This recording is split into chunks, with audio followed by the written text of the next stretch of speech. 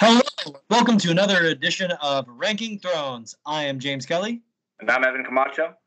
And every week, Evan and I meet to talk about the Targaryen and Baratheon kings and queen who sat on the Iron Throne. Mm-hmm. This week, we are continuing our two-part series on Aegon III. Mm-hmm. So, last week, Evan and I concluded our epic six-part series on the Dance of the Dragons. Mm-hmm. But now the dance is pretty much definitively over. So now we can talk more about just Aegon III in his regular reign and find out why he earned or would be called all his sad nicknames of Aegon the Unlucky, Aegon the Dragon's Bane, and Aegon the Broken King. But we'll also see if maybe that's a bit of a misplaced reputation. Okay. So,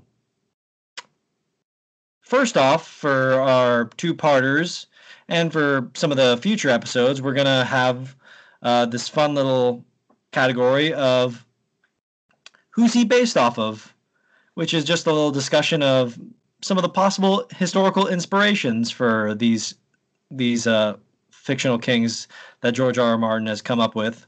All right. And for Aegon III, at least for his origin story, Mm-hmm. he really seems to be inspired by, just like all the rest of Rhaenyra and Aegon II, Mm-hmm. were based off of respectively Queen Matilda, or rather Empress Matilda, and King Stephen, Mm-hmm. in the period known as the Anarchy. All right. Aegon III is inspired by Matilda's son, who would be called Henry II. Mm. Matilda eventually, to tell you a little bit of a backstory, Matilda eventually dropped her pressing of her claim in favor of her son, Henry, who was described as a natural leader and would lead several invasions into England. His invasions were eventually successful enough that the King Stephen had Henry adopted as his heir, and Stephen had to renounce his own son's claim. Mm-hmm. Right. Henry II, Matilda's son, would be crowned as King of England. Yep. And Henry, unlike Aegon III, Matilda would live to see that happen.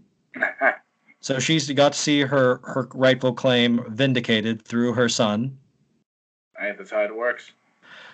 Also, unlike Aegon III, Henry II was not a boy king, and he was thankfully not traumatized. No. And in point of fact, actually, Henry II's reign as king is more of an inspiration, apparently, for our good friend Jaehaerys the Conciliator. Nice. Yeah. Well, because guess who appeared after Henry II? Little known fact. Who? Richard I. Yeah. Fortunately, despite his, and this is a little bit of a tangent, despite his famous deeds during the Crusades, was not good for England. Oh, yes. No, he was not.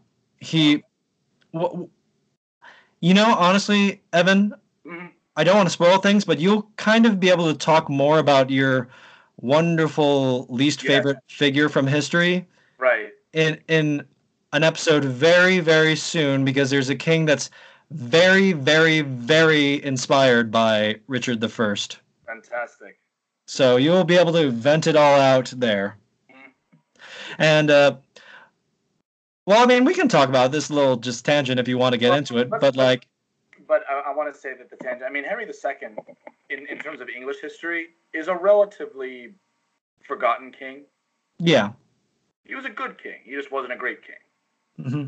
Well, from my understanding, just by the end, poor Henry II ended up having the worst kids ever because they ended up going to war against him, including the so-called noble Richard the Lionheart. Oh, yes. So, Yeah, that's a whole other story, though. Let's go to the wonderful, more comfortable fictional story of Aegon III. Mm-hmm. So, continuing from where we left off at, Aegon III was still in his minority when he ascended the Iron Throne, and Right. there was a council of 7 regents placed at the top, though his hand was Sir Tywin Lannister. Mm. Sir Okay. Tywin Lannister was blinded and gelded by the torture administered to him by Rhaenyra. Ah. He would wear a hood to cloak his scars. This unfortunately led many to whisper that Sir Tywin was a wicked sorcerer, which, despite the Emperor Palpatine appearance, no, he was not. He was not. There was no Palpatine.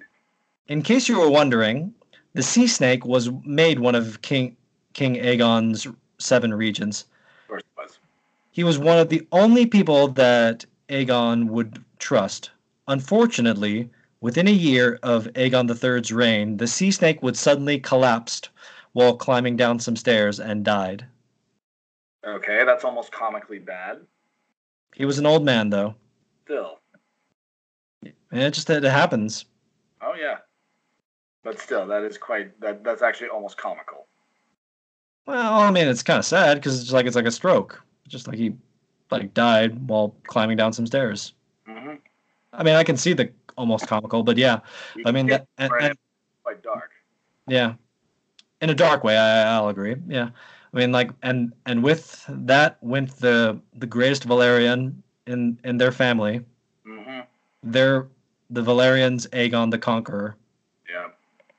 Although, as we'll find out, his officially grandson, really son, Alan Oakenfist, would give him a good run for his money. Sir Tywin, having kept the majority of the gold hidden in Casterly Lock, had it returned. He hid it during the Dance of the Dragons to help secure the greens, mm-hmm. and make the blacks have to resort to those awful taxes. Right. He also had the gold that was in Old Town returned by the young and scandalous Lord Hightower. Oh, great. So suddenly the Iron Throne had all its money basically back. Right. The scandalous Lord Hightower, I told you why he was scandalous in the last episode. Yep. He officially, according to law, married his mother. Yeah. Not really, though. No, but that's all it takes. Yeah. Sir Tywin managed the realm well, but he would soon be the victim of the plague called the Winter Plague. Unlike the Shivering Sickness, the disease mostly infected the coastal areas of the realm. The disease usually killed its victims within 4 days, though 1 out of 4 people would survive. Okay. So it's a bit better than the Shivering Sickness, which killed everyone. Great. It infected, including a Targaryen princess. Mm-hmm. During this plague, one who surprisingly came to be celebrated for his compassion was Aegon III. The king visited countless sick, and though not talking, he would listen to his people speak to him. Huh. Though few recovered, he was described as having healing hands. Interesting. So for a supposedly cold and uncaring king, he went to care for the sick when they were dying. Funny little tangent, by the way. Yeah. The famous, or infamous, if you want to call him that, Austro-Hungarian Ferdinand II of World War One. Oh yes. When he was assassinated, they actually had their original plan was to go visit the hospital of the people who were wounded during the attack, but sadly he was shot before they could reach it. Yes, I remember this. Yeah. So there's some humanity there. Yeah. Well, like from what I understand, was like that. The Duke immediately understood when that assassination attempt happened. He was like, "No, I can't run away. Like this proves that like I need to prove to the people that I care about them. Right. So let me go to like the ones that definitely, need the most care right now and to show how much I care. Mm-hmm. Again, that's interesting though that Aegon had healing hands. Maybe it was just the voice. Maybe it's just listening. I don't know, but if nothing else, he is not. That doesn't strike me as an apathetic king. No. As we'll go on.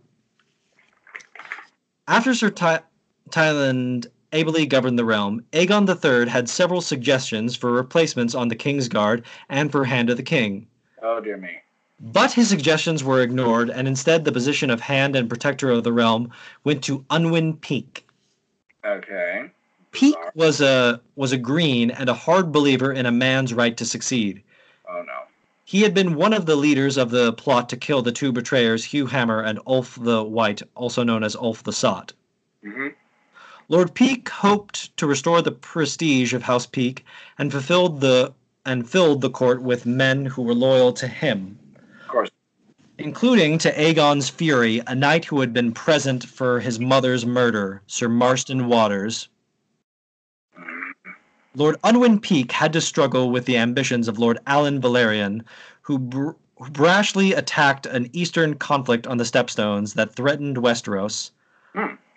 Lord Unwin was fairly critical, as Lord Alan had essentially declared war on Braavos, who quickly rebuilt all of their ships that Lord Alan had destroyed. But in Westeros, Lord Alan was hailed as a hero and would henceforth be known as Alan Oakenfist. The actual battle and the circumstances are very complicated and a little bit confusing to get into. And I don't think we really need to get too deep into it. But basically, it's just that if I can sum it up as quickly as I can, it's basically that the Stepstones, this great like intermediary land that's constantly at war between the East and Westeros, was taken over by a pirate lord, and he was aided by the Braavosi. And so Unwin Peake wanted to get rid of Alan Velaryon and sent him out to deal with that, hoping, of course, that he would die in the fight. Sounds very typical. And they were hoping to invade the Stepstones and conquer it, but instead Alan Velaryon went against their orders and it directly attacked the ships. Oh. And basically got rid of the fleet that was their official cause for war before they could have invaded the Stepstones. And so now there was no purpose to invade the Stepstones because theoretically the enemy was gone. And so on paper, Alan Velaryon is a hero. Right. But as I said, the Braavosi were like, we're merchant kings. We rebuilt that fleet in a second. Right. And so buy another fleet. Yeah. But anyways, that's like a whole deep side thing that we can't really get into or don't really need to get into. It's a wonderful story, but it's not necessary. Again, just complicated politics. It's like the Fourth Crusade. It's like many kind of things in politics. So, Lord Alan would further enrage Lord Unwin when he married Baela Targaryen, the king's half-sister. With Aegon still childless, Lord Unwin dreaded that Lady Baela's child being the heir to the Iron Throne.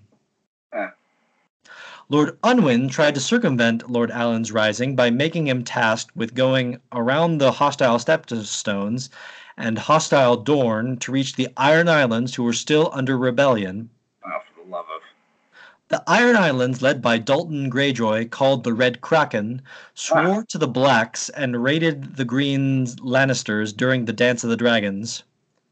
However, after the dance had concluded, the Greyjoys were still raiding and raping the Lannisters' lands. Lord Alan slowly was able to call a truce with the mercurial Ricaldo Rendoon, who ruled the Stepstones.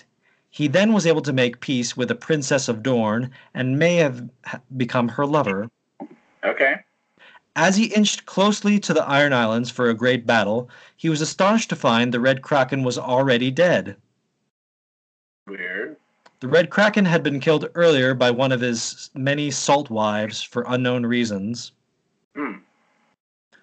As you may not be aware of, Evan, Mm-hmm. In the Iron Islands, even though they get married, they also the men practice the tradition of a salt wife, Right. where it's just a wife for that particular place that they've conquered. Uh-huh. And so one of the Red Kraken's salt wives killed him one day Huh. while he was asleep. Well, poor guy. Well, he was a monster, so Still. not really. To kill a poor guy in his bedroom, come on. Yeah, I can, yeah. But only so much. Like, basically, like, if you find out what he did, it's kind of like, yeah. I mean, that's not a great way to go out, but he wasn't a great guy. It's like poor Attila the Hun died on his wedding night. Died on his wedding night from a nosebleed. Oh, okay. Like, in that sense, then, yeah, sure. Mm-hmm. I don't really feel sorry for Attila the Hun. I don't really feel sorry for this guy either.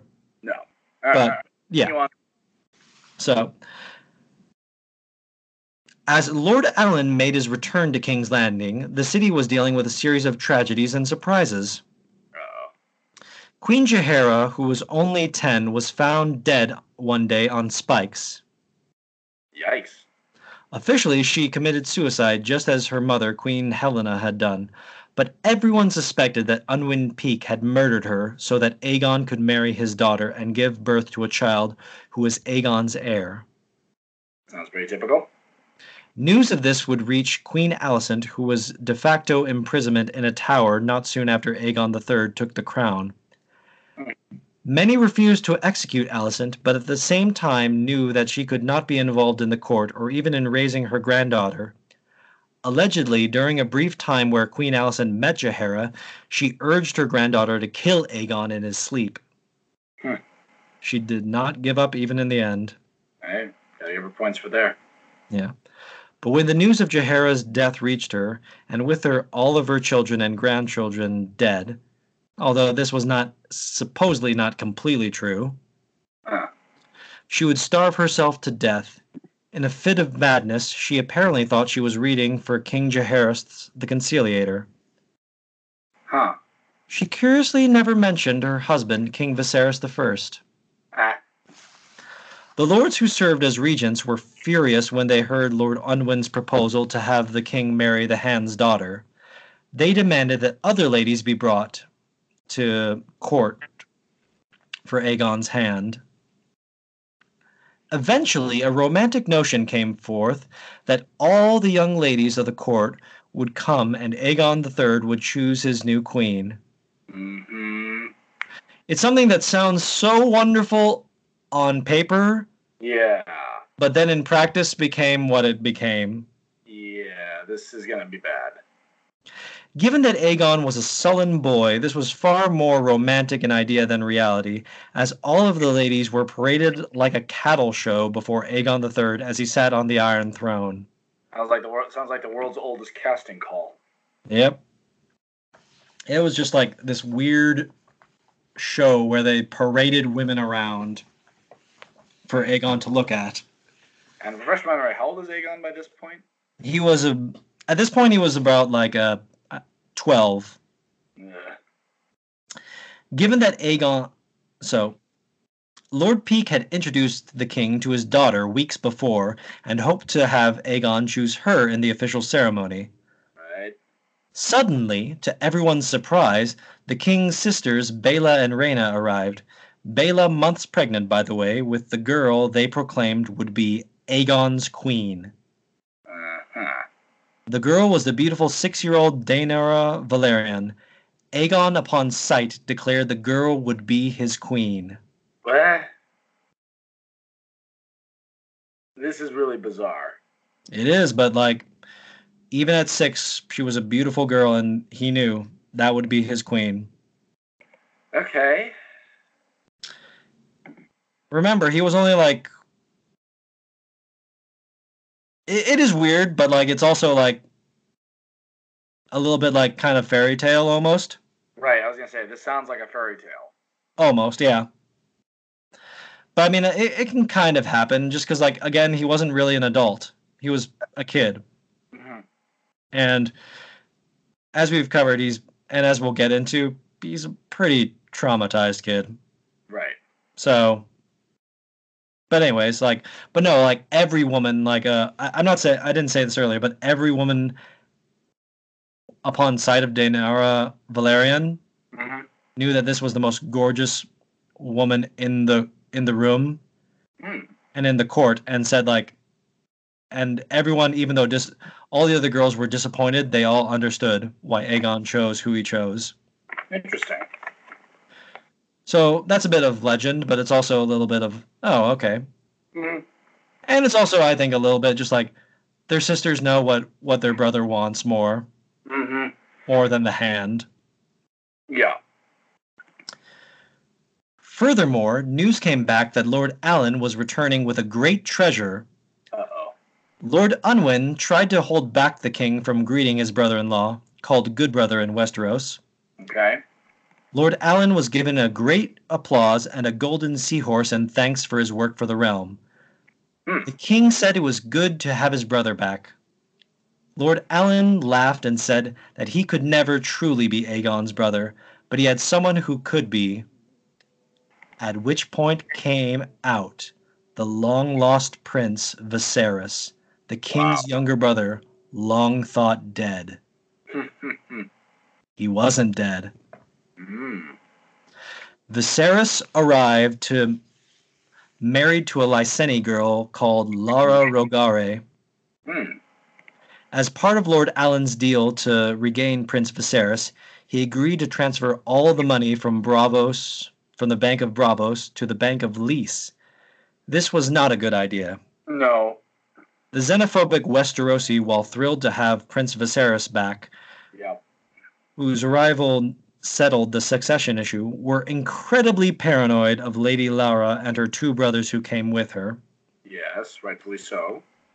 Lord Unwin, feeling pressured, tried to pressure more concessions to his power by resigning.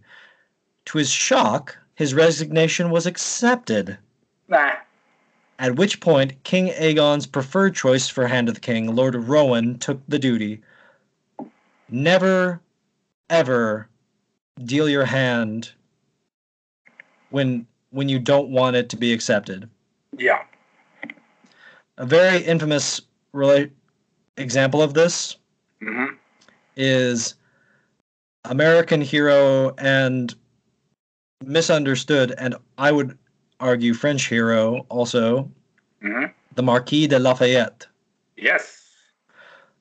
Poor Lafayette, in his autumn years, was the most respected French general late in his life, and he gave uncomfortably his, as Mike Duncan put it, his Republican kiss on the new French government in the glorious revolution of 1830, I think.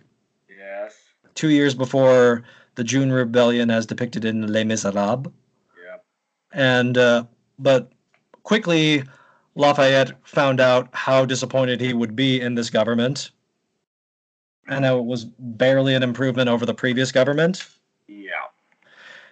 And so he said he would resign as commander of the guard, at which point that was accepted. Big mistake. He thought, what? But I'm irreplaceable. But he found out, no, he was. That happens a lot. So never do that kind of things, people. Yeah. Lord Rowan managed the realm ably. After Lord Rowan's resignation, Gaiman Palehair, the one-time king and good friend of King Aegon III, died from poisoning. This greatly depressed the sullen Aegon III, as Gaiman was one of the only men Aegon considered a friend and trusted. He would soon only ever trust his brother Viserys, whose return did bring some hope and uplifting to the sullen boy. Then, in a time that would soon be known as the Lyseni Spring, trouble came afoot. Or is it dead? Lady Lara's father died. His son, who succeeded him, was not the genius of his father and ended up squandering all of the money in the Rogare Bank. Of course he did. The Lyseni collapse of money led to a panic, and there was an accusation of treason that the Lyseni were planning to usurp the throne. Mm. This was definitely not true. But that's all it takes. Yeah. The treason led to Lord Rowan being taken by the Kingsguard.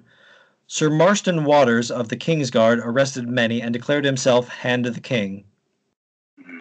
However, Aegon III was able to separate himself from his would-be captors and stayed with minimal supplies in Maegor's Holdfast with his brother and their wives. Sir Marston tried to persuade the king to surrender, but Aegon utterly refused, at one point flatly saying Sir Marston could not be trusted as he had stood there and let his Aegon's mother be eaten. Ooh. Sir Marston refused to besiege the tower the king was in, and insisted that he genuinely believed Lord Rowan was guilty of treason. At last Lord Rowan was brought before the king, who confessed to plotting the treason. But then Prince Viserys boldly asked if his wife was part of the plot. When Lord Rowan confessed this was true, the prince and even Mushroom soon had Lord Rowan confess that Prince Viserys was involved and that Lord Rowan had poisoned King Viserys I, and later was responsible for the doom of Valyria. Oh, God. So clearly Lord Rowan was tortured beyond being reliable. Yeah. King Aegon demanded that Sir Marston free Lord Rowan and surrender the men who accused others of treason. The true plot was thus revealed, and Aegon emerged more kingly and respected. The conspirators would mostly take the black, though the innocent of treason brothers of Lady Lara were maimed and whipped before being forced to return to Lys. Poor guy. Though these brothers were guilty of bribery and corruption. Fair enough. The one conspicuous name not named as a conspirator, though everyone suspected was such, was Unwin Peake. But Peake was never condemned by the conspirators, and no evidence was brought of him committing treason. But come on, we all know. Of course. Torrhen Manderly was next named Hand of the King. He ruled ably and helped slowly recoup some of the money lost. He also planned for a progress for the king that would last a year. The news of this excited many lords. Torrhen Manderly believed it would improve the king, whom he privately called the Sullen Boy. But on King Aegon III's 16th birthday, he surprised many by suddenly announcing that as he was now a man, he would personally rule. He asked Torrhen Manderly end his tenure as Hand of the King. Oh, no. He also said that he would not have a progress and that if anyone wanted to meet him, they would find him on the Iron Throne. Aegon promised that he would give the people cheap food, and if they wanted amusements, he suggested sending Mushroom on a tour or a dancing bear. Aegon did not give people tournaments and rarely was seen in public, leading to him being unpopular. Of course. His reluctance to be seen made him be known by many as the Broken King. Wow. On a fun, sad note, not soon after Aegon's 16th birthday and the end of his regency, Mushroom left King's Landing, becoming the fool to Lord Manderly, as he found Aegon III too sullen and unpleasant to be around. That would be the last time Gyldayn would rely on Mushroom's testimony as a source, as from then he spoke of his life in White Harbor, which, while a lot of fun, is not relevant to the Targaryens' history. Fair enough. The realm was at peace and recovered from the deep wounds of the Dance of the Dragons, but several times men came forward who claimed that they were Prince Daeron, King Viserys, and Queen Alicent's son, to reclaim his birthright. Oh, no. Each man would lead a small rebellion that was quelled. All of these men were revealed to be outright imposters. Of course. King Aegon would eventually have 5 children with Queen Daenerys when she became of age. It was said that Aegon did not like to be touched, but Lady Daenerys was able to help him overcome this. Their children were Daeron, Baelor, Dana, Rhaena, and Elena. Not bad. 4 of these children would help shape the destiny of the realm for over 100 years, and would each come to overshadow their father. King Aegon would later appoint his brother Viserys as Hand of the King. Viserys persuaded the understandably reluctant Aegon that they needed to hatch dragons, with the last one having died in the dragon pit, a small, sickly thing. Aegon would summon many men, and they attempted to hatch the dragon eggs with wildfire, but it was not successful. Oh no. Because the dragons would die in his reign, he would be known as Aegon the Unlucky and Aegon the Dragon's Bane. Eventually, Aegon died at the age of 36 from consumption. What is consumption again? It's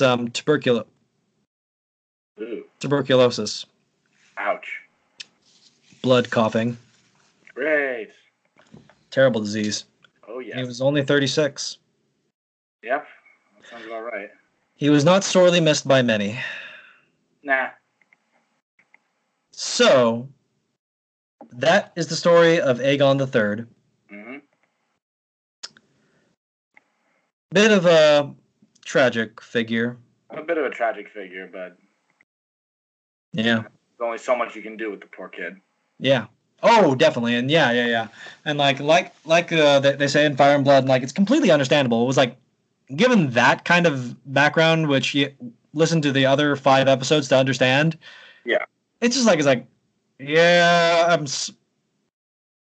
the fact that the kid can actually function is a bit of a miracle. It's a bit of a miracle, yes. Yeah. That he was as good of a king as he was is really a testimony. Yeah. So, with that, let's rank him. So, he ruled Westeros for 26 years, so he automatically gets 26 points. Pretty good. That's already pretty good. Good time. During his time as king, the realm repaired from the damages and horrors of the Dance of the Dragons. During his time, the realm was mostly at peace. Right. And despite his reputation of coldness, he comforted the sick during the Winter Plague. So I think he deserves points for that. He definitely gets some points for that. So, he wasn't directly king for 6 years. No. But he did have good regents, though, during those 6 years. He did have good middlemen. And once he was actually king, he wasn't an idiot. He really wasn't as bad as, like, his reputation suggests. No, I agree. He actually did, like, against his against his own personal misgivings. Yeah. He did try to bring back the dragons. He did. He screwed up, but he did.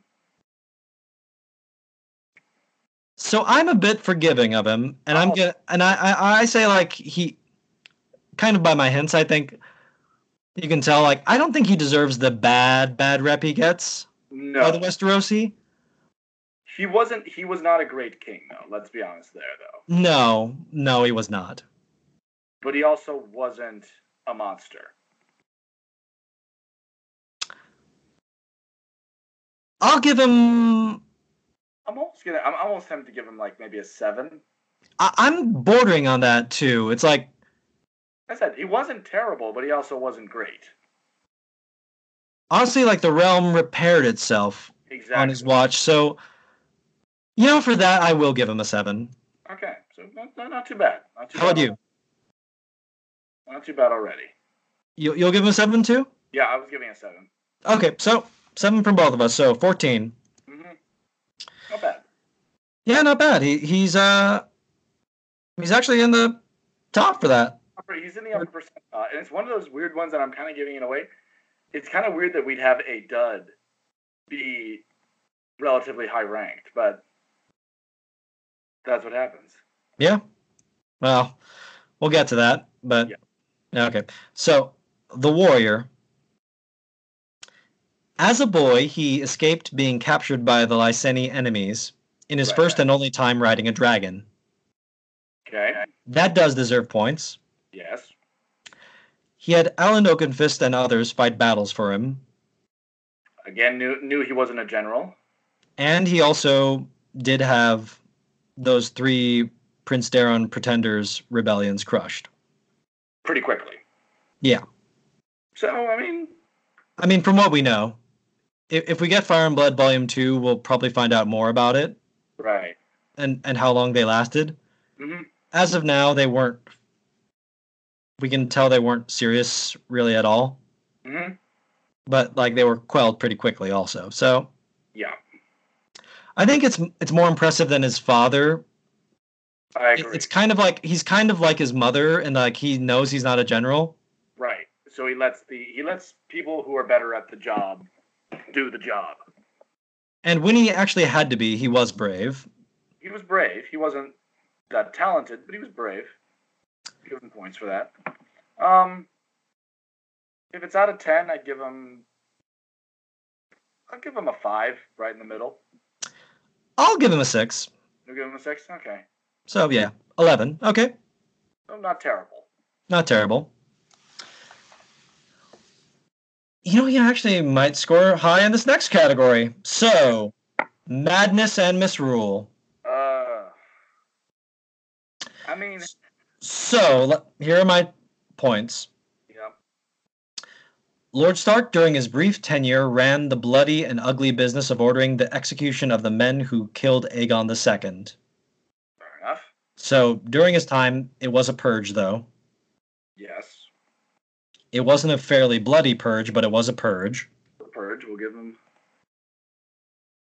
He was so sullen and withdrawn from the traumas of the Dance of the Dragons that the people believed that he cared little of them. Yeah. He also did little to bring the people joy beyond ensuring peace and food was given to them. He gave them bread, but not circuses. Yeah. And that is important for a ruler. Right. For this type of ruler, anyway. Mm-hmm. That's tough. Though he tried to resurrect the dragons, they did die in his time as king. Right. He was universally ridiculed and hated for this, even though he had little to do with it. And he tried to overcome it, though he personally hated and feared dragons. Yes. That's a tough one. It's kind of a tough one because you understand why things went wrong, and per se, a lot of the stuff wasn't actually his fault, if you want to call it that. Yeah, like it's a weird thing, like, but they did happen. It happened, but it wasn't really his fault. It's kind of it's a little hard to describe. It's a little hard to describe in terms of trying to find a historical figure for that. Well, well, sometimes just things happen where it just like, even when you're not trying to, just things don't work out. Right. Right.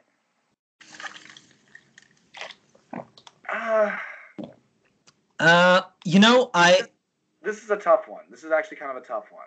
Okay. Yeah. Okay. I agree with you. Yeah, it is. He definitely wasn't. I'll give him points for this. He definitely wasn't mad. But the misrule might be that. I think mad kind of in that like he was just, but like it's like mad in terms of like trauma of just like it's like right. It's just like he was just reluctant to really interact with people, and so that made people think the worst of him. Right. He's kind of like that. He's kind of like that kid who literally. I mean, he's that kid who lost his parents in a car crash when he was 6. Yeah. I mean, what are you going to do? That's exactly what's going to happen. Yeah. And as we're saying, like, he's remarkably both competent and social. Right. For the poor guy. For that. like the Death of Dragons, it's also a little bit of like we don't really even know how and why the dragons hatch to begin with. Yes. I'm going to give him a 6. I will give him a 5. Okay. Like, because it's like it's clearly not his fault. It's not his fault, but he didn't really have a vision to keep going. Like he didn't take risks, but he also didn't do anything really all that great. So the risk what was in trying to we'll find out the one who did take the risk for the dragons trying to hatch them again. Yeah, well, the problem was I think he just gets so much crap because he did not succeed. Yeah, but sometimes that happens. Yeah. Sometimes there are failures as much as there are successes. Yep. So the next category, portrait. Okay, send him over. So sending a portrait. This is from Fire and Blood, and honestly, even though like this is actually a little advanced for like the content of Fire and Blood, but this is like when he's like fully a man. But I think that's actually like one of the most perfect portrayals of this guy. Yeah, I mean he's not. He's handsome, but he's in a bad mood. Yeah, this one's a better one for him in like a better mood, but even that, like this one, the first one is from Fire and Blood. This one's from Amok. Right, he's still quite sullen. Yes. It just like every once like there's something in his eyes, like this poor guy. Yeah. Like I agree with you. He does have some handsome looks, but like it's like, oh, that is not a leader. Right. He's just such the poor kid's such a wreck that he can't do anything. Yeah. So out of 5? I'll give him a 3. 3.5. 2.5 from me. Okay. So 3.5, 2.5. That's 7. Yep. Wait, no. That's 6. Yeah. Still not. So 6. So let's tabulate it up, and so he might be actually a pretty decent scorer. He's actually not bad in that sense. No. So 26 for Time is King, 14 for The King, 11 for The Warrior. Right. 11 for Madness and Misrule. Wow, he might be one of the what I've always wondered if we would get to, which is someone who is both, I guess, scores big in the King category and Madness and Misrule. Right. Which is something I was always curious if we'd get in this show. And he might be it. There you go. Both unfortunately and yeah. So his total is 68. That is that's pretty darn damn good. He is around to give you where he stands right now. He is only behind Aegon the First and Jaehaerys. Not bad. For total points. Which is a bit ironic. Like that is slightly ironic. I think that's ironic because of what we're going to say, and I think we are on the same page, but let's get to it and discuss it. Yep. Our final category, the final verdict is Aegon III a dragon, someone worth remembering and special, or is he ultimately a dud, someone that is just ultimately a footnote in history? He's kind of a dud. He is. Like, I'm sorry. Like, he is such a sad story, and I do think he's a wonderful story to tell. Right. But like, pathetic. Yeah, it's like I feel so bad. I feel like I want to hug this kid, but like. But no, sorry, you're not a good king. But like, aside from the personal things, like it's just like his reign's kind of just like this kind of just. Well, nothing really happens other than the dragons die.